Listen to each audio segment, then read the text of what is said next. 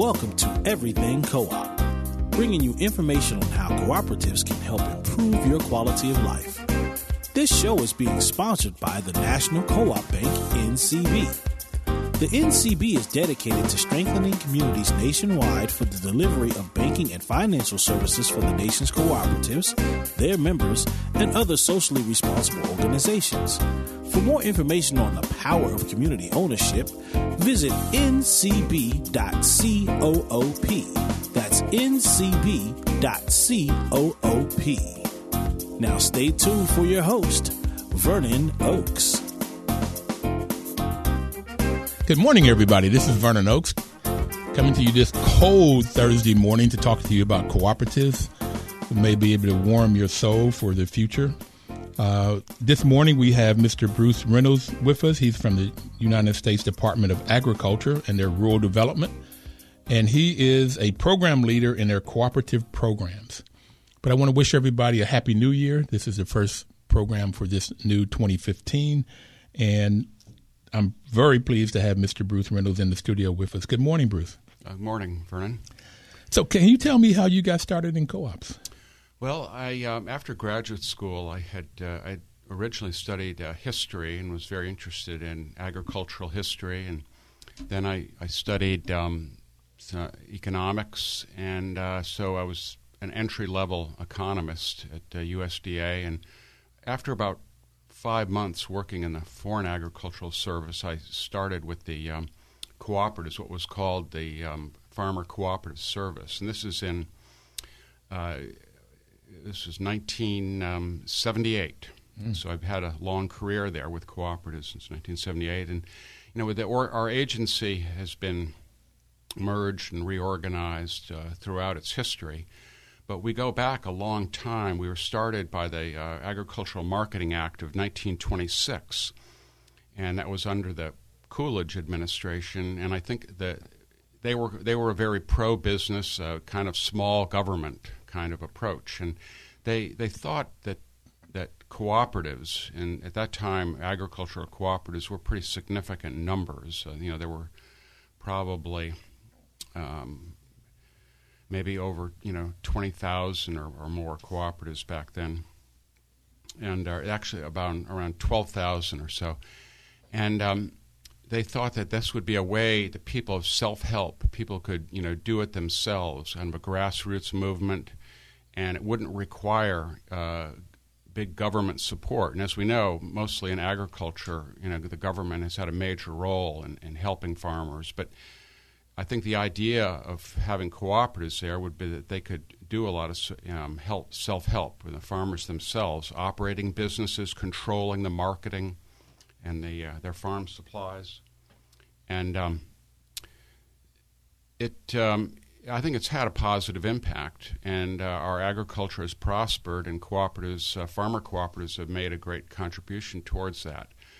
Now, in recent years, our agency we were moved under the Clinton administration into rural development. And we sort of had started a process of broadening our approach, looking at other types of cooperatives, even, housing to some extent, more so in this movement of local food and food hubs, food cooperatives. And some of these are multi-stakeholder, where you have farmers and you have the workers, in like a food co-op, and consumers, and that's where you get the multi-stakeholder. And that's been a big part of our work lately. And we have grant programs, and we administer grants to support both food co-ops and other types of food businesses.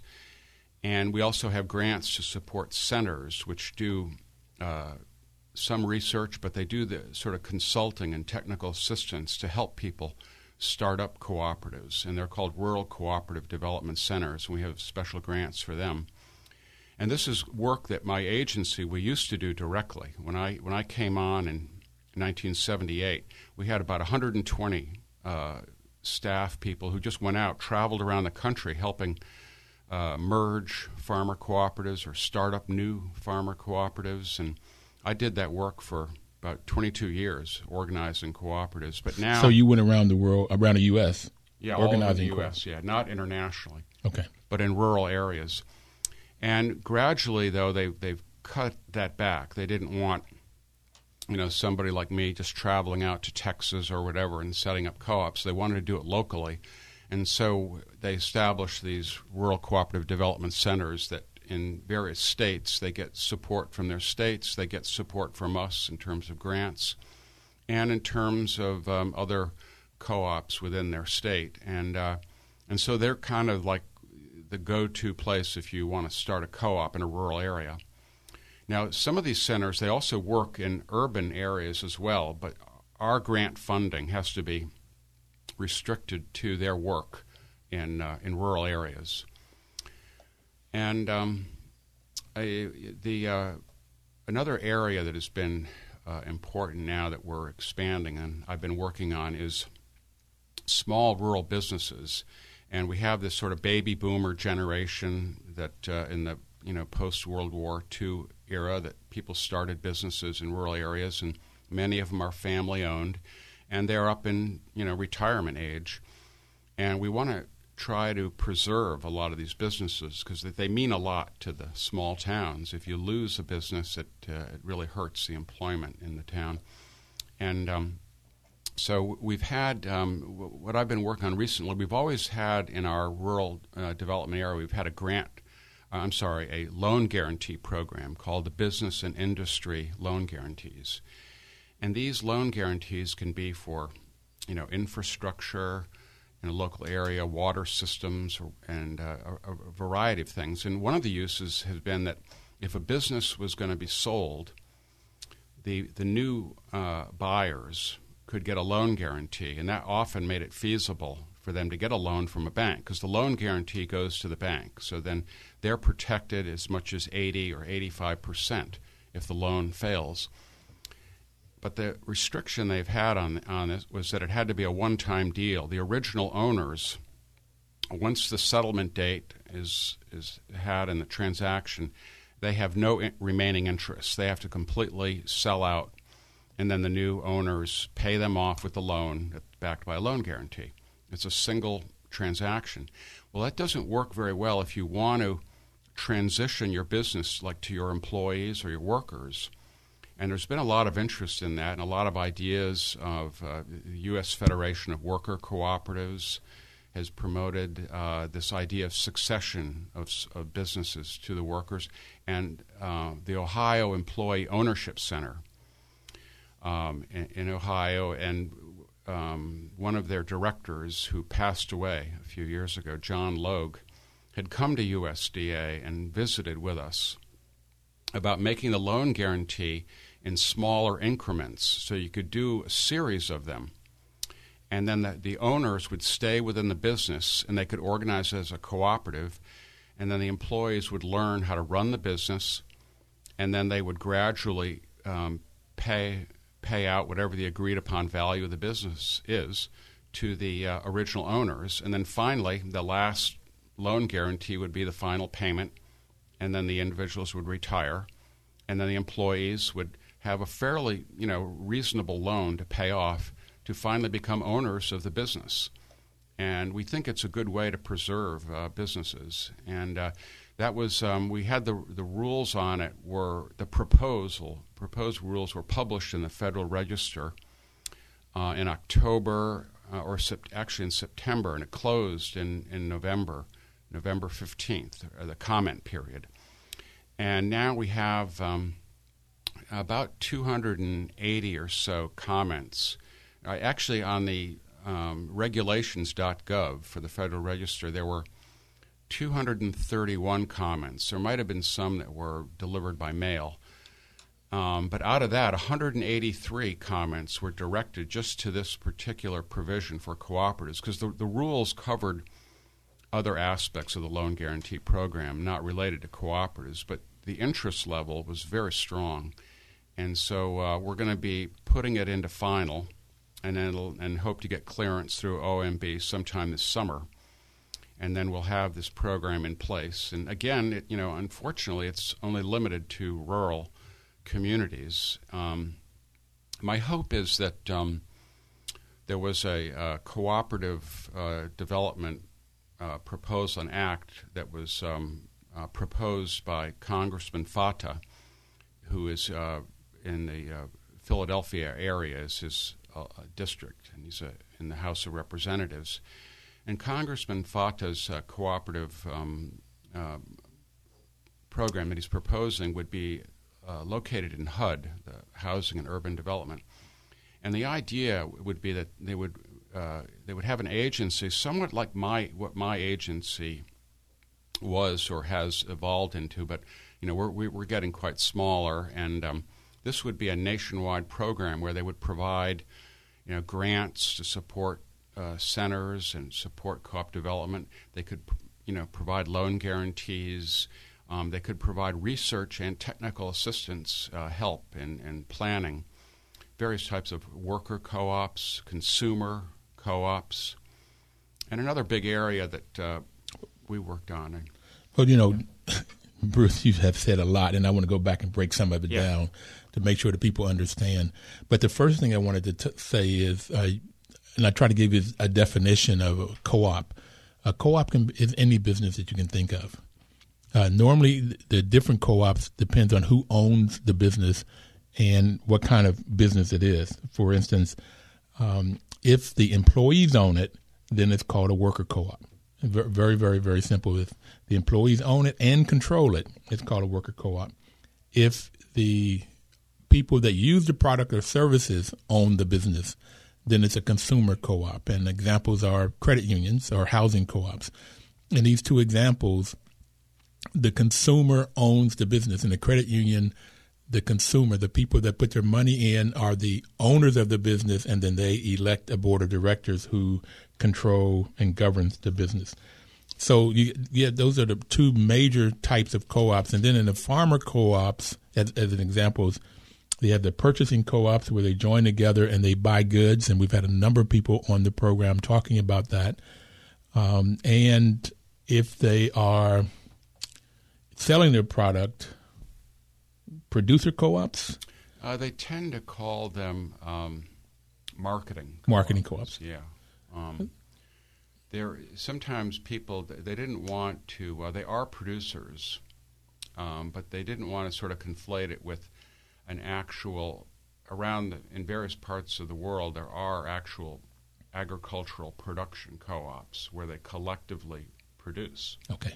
But in the U.S., it's been more the individual operates their farm enterprise, and they're the sole or family owns the farm, and then they band together for the purchasing side and then the marketing their grain, their cotton or dairy, milk production, which is very big in the U.S. Cooperatives. If you have a question or comment for Bruce Reynolds or myself, you can call in at 1-800-450-7876.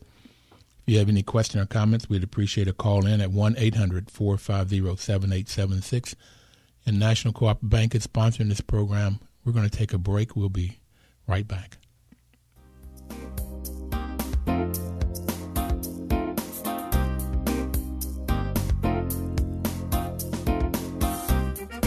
News updates on the web at WOLDCnews.com.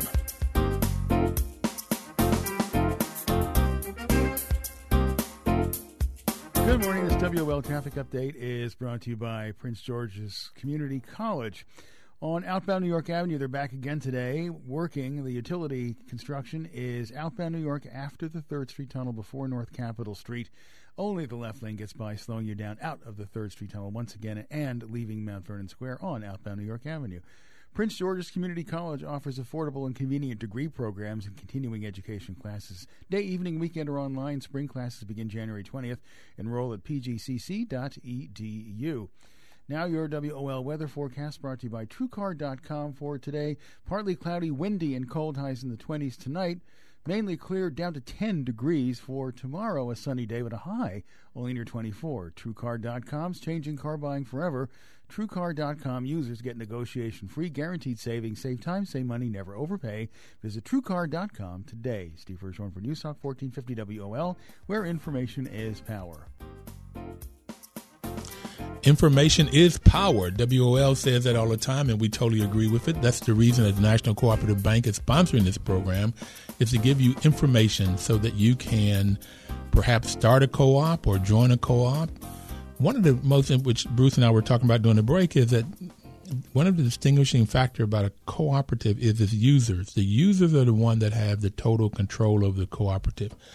There are 7 principles in co-op, and the first one is volunteer and open membership. And there's a number of reasons I like all 7 of these principles are part of it, and that it doesn't make any difference about your race or your gender or how much education you have or your wealth. If you become a member, the co-ops are open to anybody and everybody. It's democratic member control is the second principle.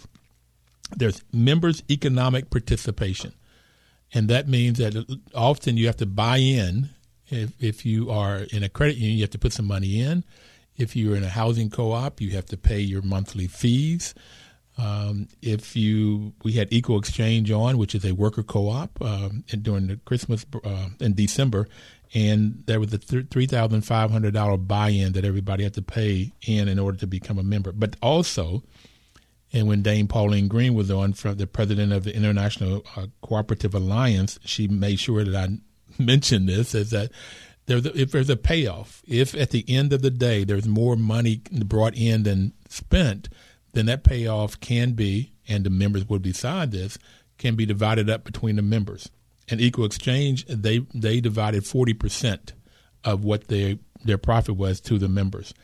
So you get this members' economic participation both ways. There's a buy-in, and then there's a share-in of the profits. It's autonomous and independent. And a lot of times if the co-op borrows money, it has to be made sure that in those loan documents that the co-op still has the control and not the bank. And again, Dame Pauline Green brought up that in a lot of countries, the government wants to get in and tell the co-op how it operates. And she said that's changing a lot, particularly in Africa. So the co-ops have the autonomy and independence. And the first reason I like co-ops is their 5th principle, and that is education, training, and information. It's constantly training. And I like that you take everyday people and you give them the education they need to run a business. And working cooperatively, they can run this business and use each other's skills to make it successful. Where if you wanted to start a business individual, you're only talking about one person. But if 5 people get together, then you got 5 people with 5 sets of skills that can get together and get some training and run the business, and it's a better chance of success once they learn how to work cooperatively. The 6th one is cooperation among cooperatives. Equal Exchange talked about that. They bought from smaller farmers throughout the world, and they had fair trade, gave them a fair price, and then they sold to a lot of co-ops, particularly food co-ops. So they had a three-folder of cooperatives. They bought from them and they sold to them. Cooperation among cooperatives. And then the 7th one is concern for community. And you got in the co-op DNA is this concern for community. So they don't necessarily need a division for corporate responsibility because they're mostly developed or started up to solve some community problem, whatever that problem is. And we've had a number of different people talking about the different problems that existed. Papa Sin was on and said when he was in Senegal, he moved into the city where the suburbs, there were no housing, so they created a housing co-op. And then they could not get people to school in the city or to work, so they started a transportation co-op and bought a couple buses so they could move people around. Then as it grew, then they decided they wanted their own education, so they started an education co-op. Okay, and so every time that there was a need, they would start a co-op to fill that need. And there was a consistent concern for community and an environment and green. So co-ops are wonderful organizations for the everyday person to get the skills that they need to solve their own problems, and that's why I like them a lot. What do you have to say about that? Yeah, Vern, I really like your discussion there. I mean, it explained how it's really co-ops come out of the community, and they're a grassroots movement, and they develop in the community. They're not like centrally planned, from the capital city, and it's the people who are in control, and then they they identify what really are their important needs and then meet them, like what you said. And a lot of what co-ops are, it's kind of a business and a service entities that they're driven by principles, and you could say to some extent ethical principles, like the open membership and the democratic control, and then on the principles of education and training, I think coupled with that is just the transparency of cooperatives. Yep. Like if you're in the co-op, the members have a vote. They vote. It's just one member, one vote. One member, one vote. It's not based on any shares like in corporations. And you elect the board of directors, and the board of directors is from the membership. And the business is transparent. People know what's going on. And so, there's not this, suspicion of are we going to get fired today, or is the business going to move to China? You don't have any of that. Or what's happening to the money, because they can see it. Right. They share it. You control the business, and it gives you a sense of stability. And then there's a lot of things about the principles that I think will support the community, as goes to community in the future. I think with housing cooperatives, the limited equity cooperative is that, you share in the equity. There's like a blanket mortgage over the property, and you can benefit from that equity that you get in your share paying off that large blanket loan. And then if you decide to move and you leave the housing co-op, you get a what's called a return, but it's not a market-based return. It's a limited return, and that's what keeps the housing affordable. So this is people acting together in a housing cooperative to sustain affordable housing for the future. And it's a principle that it's in some ways, I wrote an academic article one time called Cooperative Principles as Constraints for Public Goods. And many in the co-op community thought, well, you shouldn't use that word constraint. But what I was really getting at is that in a free market society, which is good, it generates a lot of wealth and it's good, but it's not the only way to operate. In some sectors of our economy, we need cooperatives to give people control and stability. And in the worker cooperatives, and Vernon had mentioned about, you return any profits, they go back to the members in the worker cooperative. And that's true for farmer cooperatives. All the money is eventually returned. So what economists say, well, you don't have permanent capital. So to deal with that, they often have reserves. They have a reserve, and that gives them their permanent capital, so they can go to a bank and get a loan, because the banks are reluctant to loan to you if the equity you have is going to be revolved back to the members. You have a commitment to return that to members. But if you set up a reserve, you have that permanent capital. And worker cooperatives and farmers use that to deal with when business is down and the economy is not doing well, they can survive during the low points with their reserves. Now, when business is really good, the reserves can build up and they can be really valuable. Now, some people decide they want to demutualize, and that's been a movement that in the principles of the ICA, International Cooperative Alliance, they have what are called indivisible reserves. And they're very big in Italy and France and other countries and in the U.S. worker cooperatives as well. The indivisible reserve means that, let's say you create a very profitable business. And that happened like in agriculture, Rockingham Poultry Cooperative. It began to Diamond Walnut was a cooperative. I'll use the Diamond Walnut example. It became so popular that people decided, well, let's just demutualize, and so they've lost that cooperative. Now the growers are struggling in California to bargain for a better price for their walnuts. So demutualize means that they took their money out? It becomes privatized, yeah, and then investors buy it.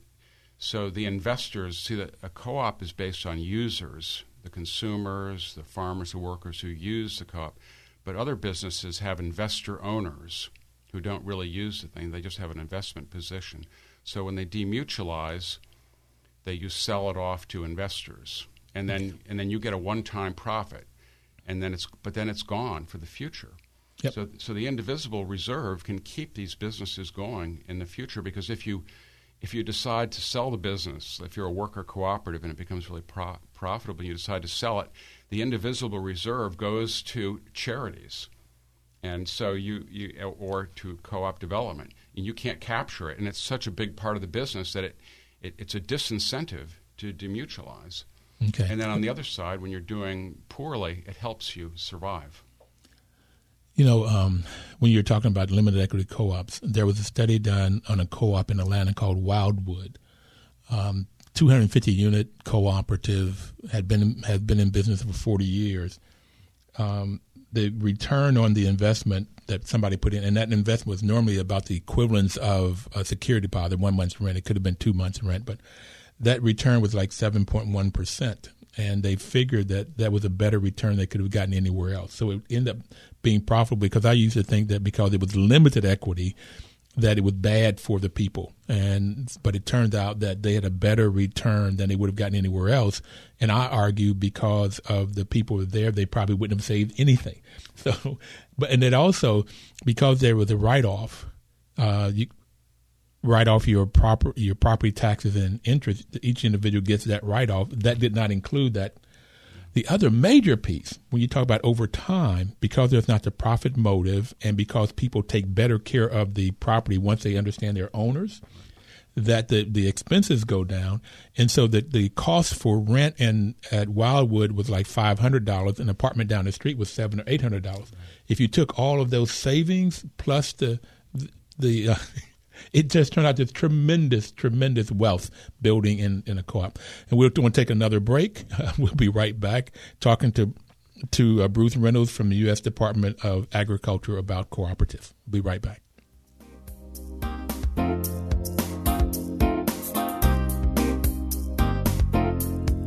$14.50 WOL. Welcome back, everybody. This is Vernon Oakes with Everything Cooperative. We're talking to you about cooperatives and how they, in agriculture, how they got started in the 1920s. Mr. Bruce Reynolds is with us today with cooperation programs of USDA Rural Development, and he's a program leader. He's been there for 37 years with Department of Agriculture. He's an economist by training. You were telling us about rural cooperative development centers. Where are they, and how do people find out where they are? Yeah, a rural cooperative development center is an organization that will work with citizens in their surrounding communities to help them start a co-op, or to help them if they need to improve their financing, or they need some type of feasibility study, or the currently existing co-ops will work with them to give them the kind of consulting that they need, or they'll start up if a community or group of people want to start a new co-op, either a farmer co-op or a consumer co-op or worker co-op. And these centers are and I'm not really sure about this, but I think one of the models for the Rural Cooperative Development Center goes back to the Federation of Southern Cooperatives Land Assistance Fund, which is located in Georgia and in Epes, Alabama, during the 1960s. And at that time, there was a fair amount of ownership of land by black farmers, and they were losing it rapidly. And they organized co-ops to help, retain the ownership of these farms.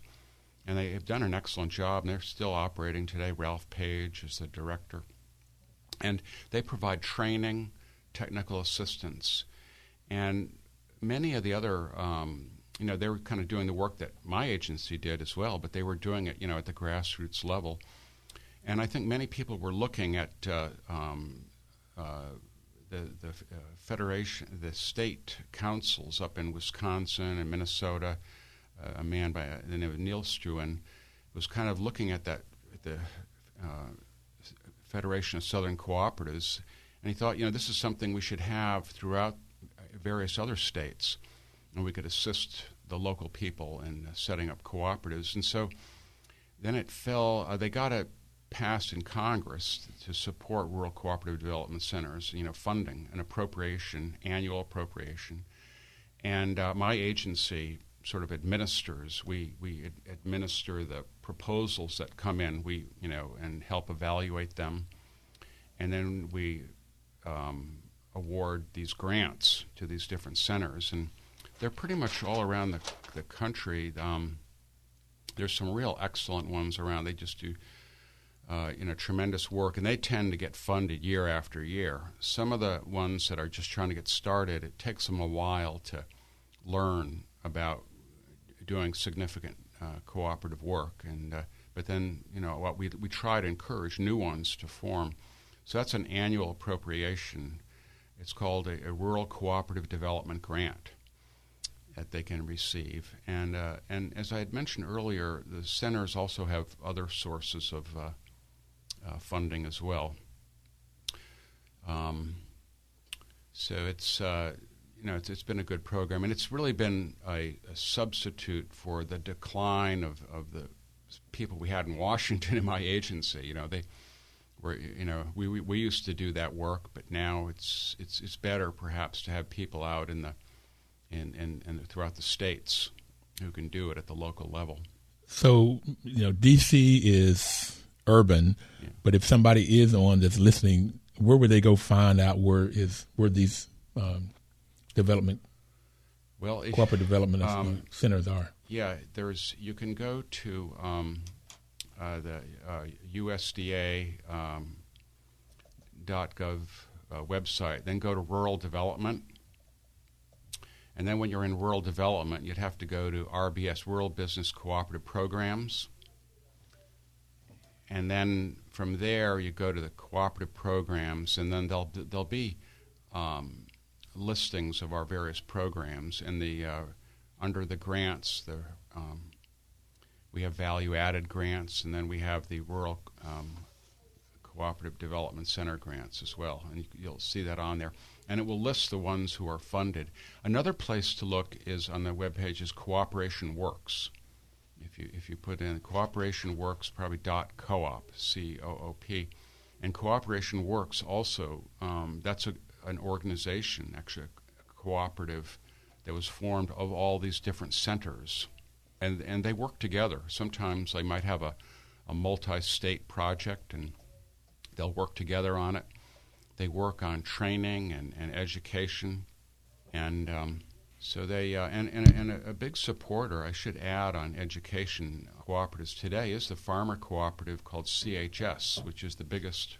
I think it's the biggest farmer cooperative in the world, certainly in the U.S. And CHS Foundation does a tremendous job of even working with these cooperative development centers and working with universities on cooperative education. And they've put out a lot of initiatives. At the University of Maryland, I think there's the Democracy Collaborative, and they work with and then participate a little bit with Cooperation Works, and they are involved in that group. And then there's the Association of Cooperative Educators. It's called ACE, is the acronym, ACE, Association of Cooperative Educators, and all their members are also members of Cooperation Works, and they're people who are from these different state-level rural cooperative development centers. And the U.S. Federation of Worker Cooperatives has gotten a grant from us too, and so, but again, it's supposed to be used only in rural areas, but they themselves work in urban areas. Who is this? With worker cooperatives. Now, who got the grant? Well, the U.S. Federation of Worker Cooperatives. Okay. They got a Rural Cooperative Development Grant, and because by our rules, they're supposed to use it only in what are defined as rural areas, that money. But they have other sources of funding, and they will help set up cooperatives. You've got a wealth of knowledge. I've just been taking notes. Ralph Page was on this program. He's from the Federation of Southern Cooperatives.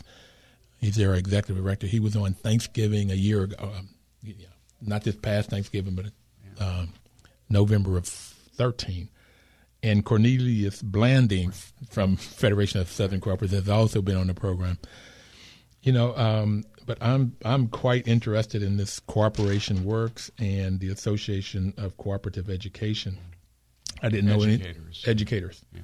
And Canadian and Puerto Rican members are also a big part of Association of Cooperative Educators.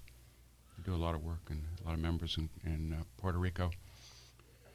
I've created 4 goals for me for the rest of my life. Growing up, I never knew what I wanted to be. People would ask, what do you want to be when you grow up? And I don't know. I shrugged my shoulders. And it's only in the last 5 years I've decided that I will, for the rest of my life, promote co-ops.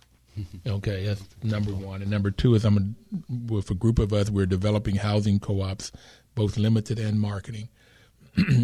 And the third one is, that's why I like what I've learned a couple ones, is in education, my personal goal. I've taught school for 12 years, 11 at the college level, teaching marketing and mathematics.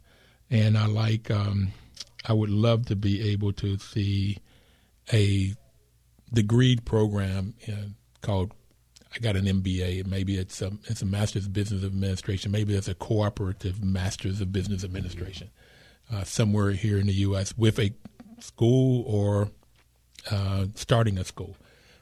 But getting somebody really involved in teaching this cooperation to younger people. Well, a professor at Southern New Hampshire University, Christine Clamp, she had a program like that, and it was a master's level program on cooperatives, management of cooperatives, and she trained a lot of people who are today leaders of food cooperatives and others. And I don't know the current status of the program. It's always with the university. You got to, try to keep it going and fund it. And but has been a pioneer in doing that at the academic level of universities.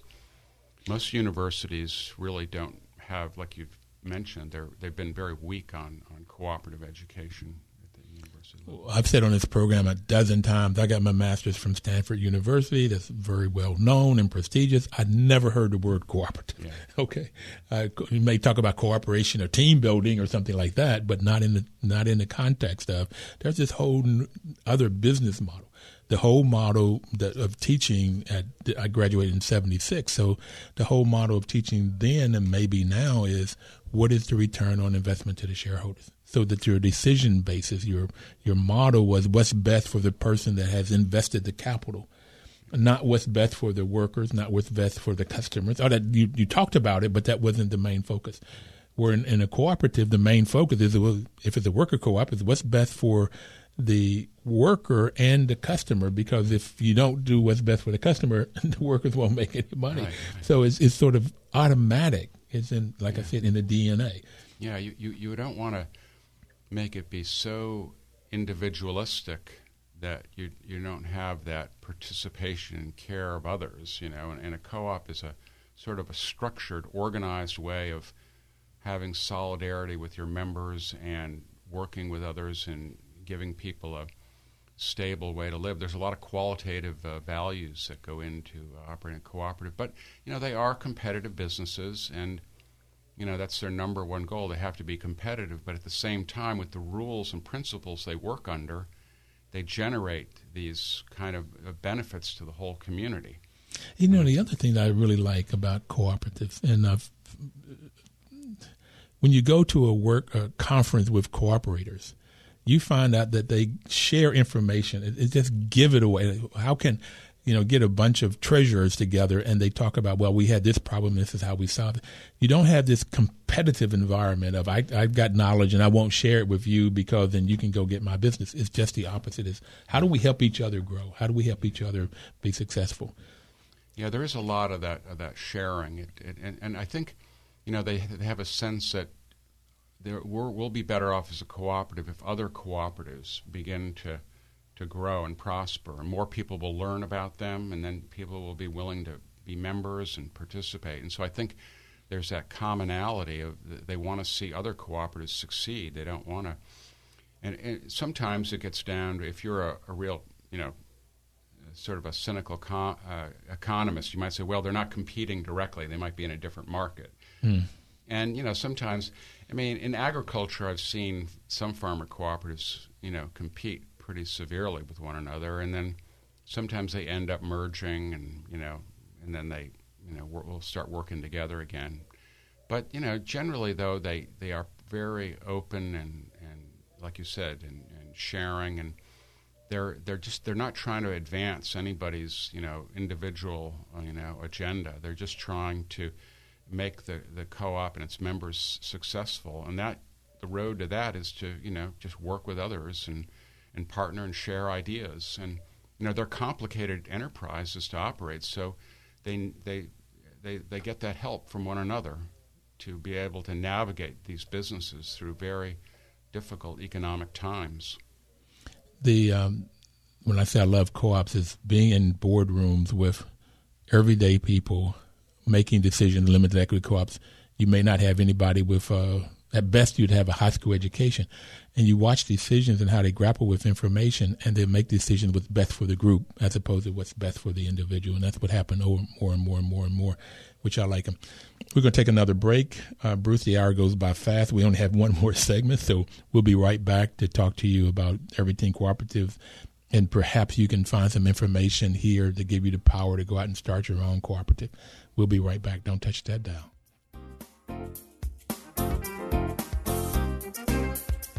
News updates on the web at WOLDCnews.com.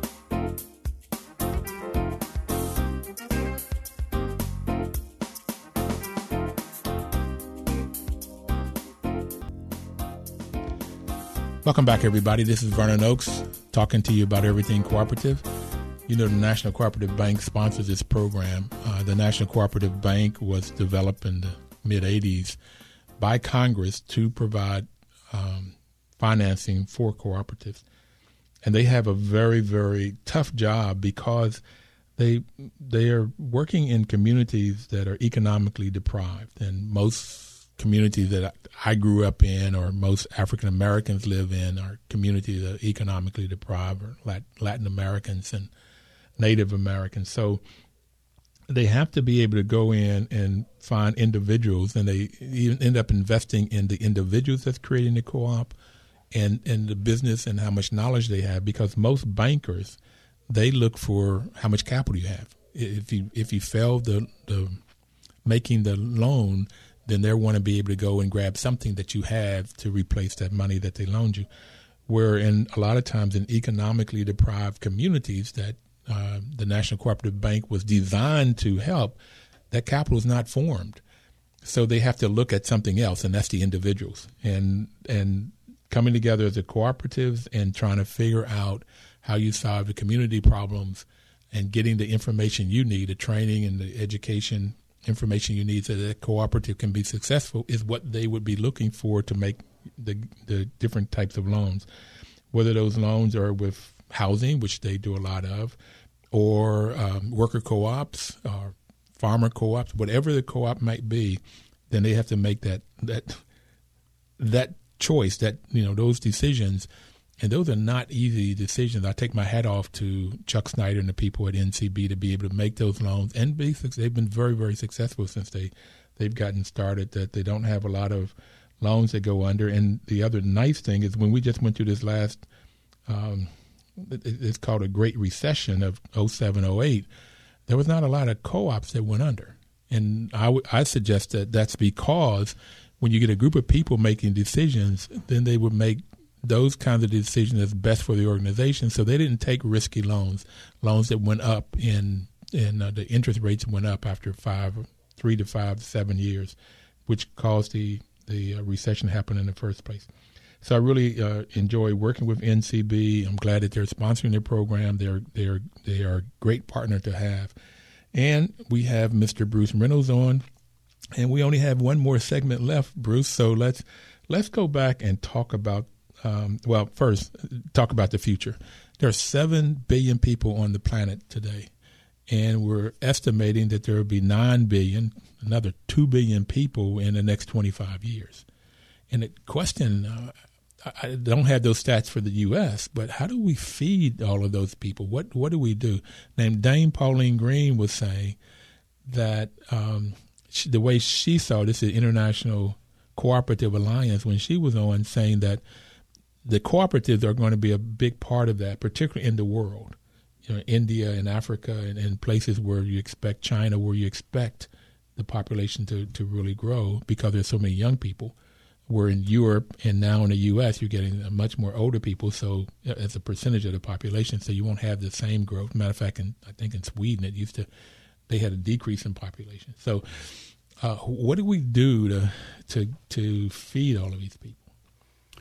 Yeah, I think it's a complicated topic, and there's going to be a lot of approaches to feeding and preserving our environment, and cooperatives, I think, are one part of that. But they're just a part of it. But I think they could be a big part of it. I think for a lot of agricultural resources, one of the problems you can have is depletion, like fisheries can be easily depleted. And several cooperatives have been formed to organize a sharing of the fisheries, and they're kind of like a self-governed areas, and where if they weren't working together, then everybody would be trying to outfish, the next boat. But by working together, they share, and then they market their fish together.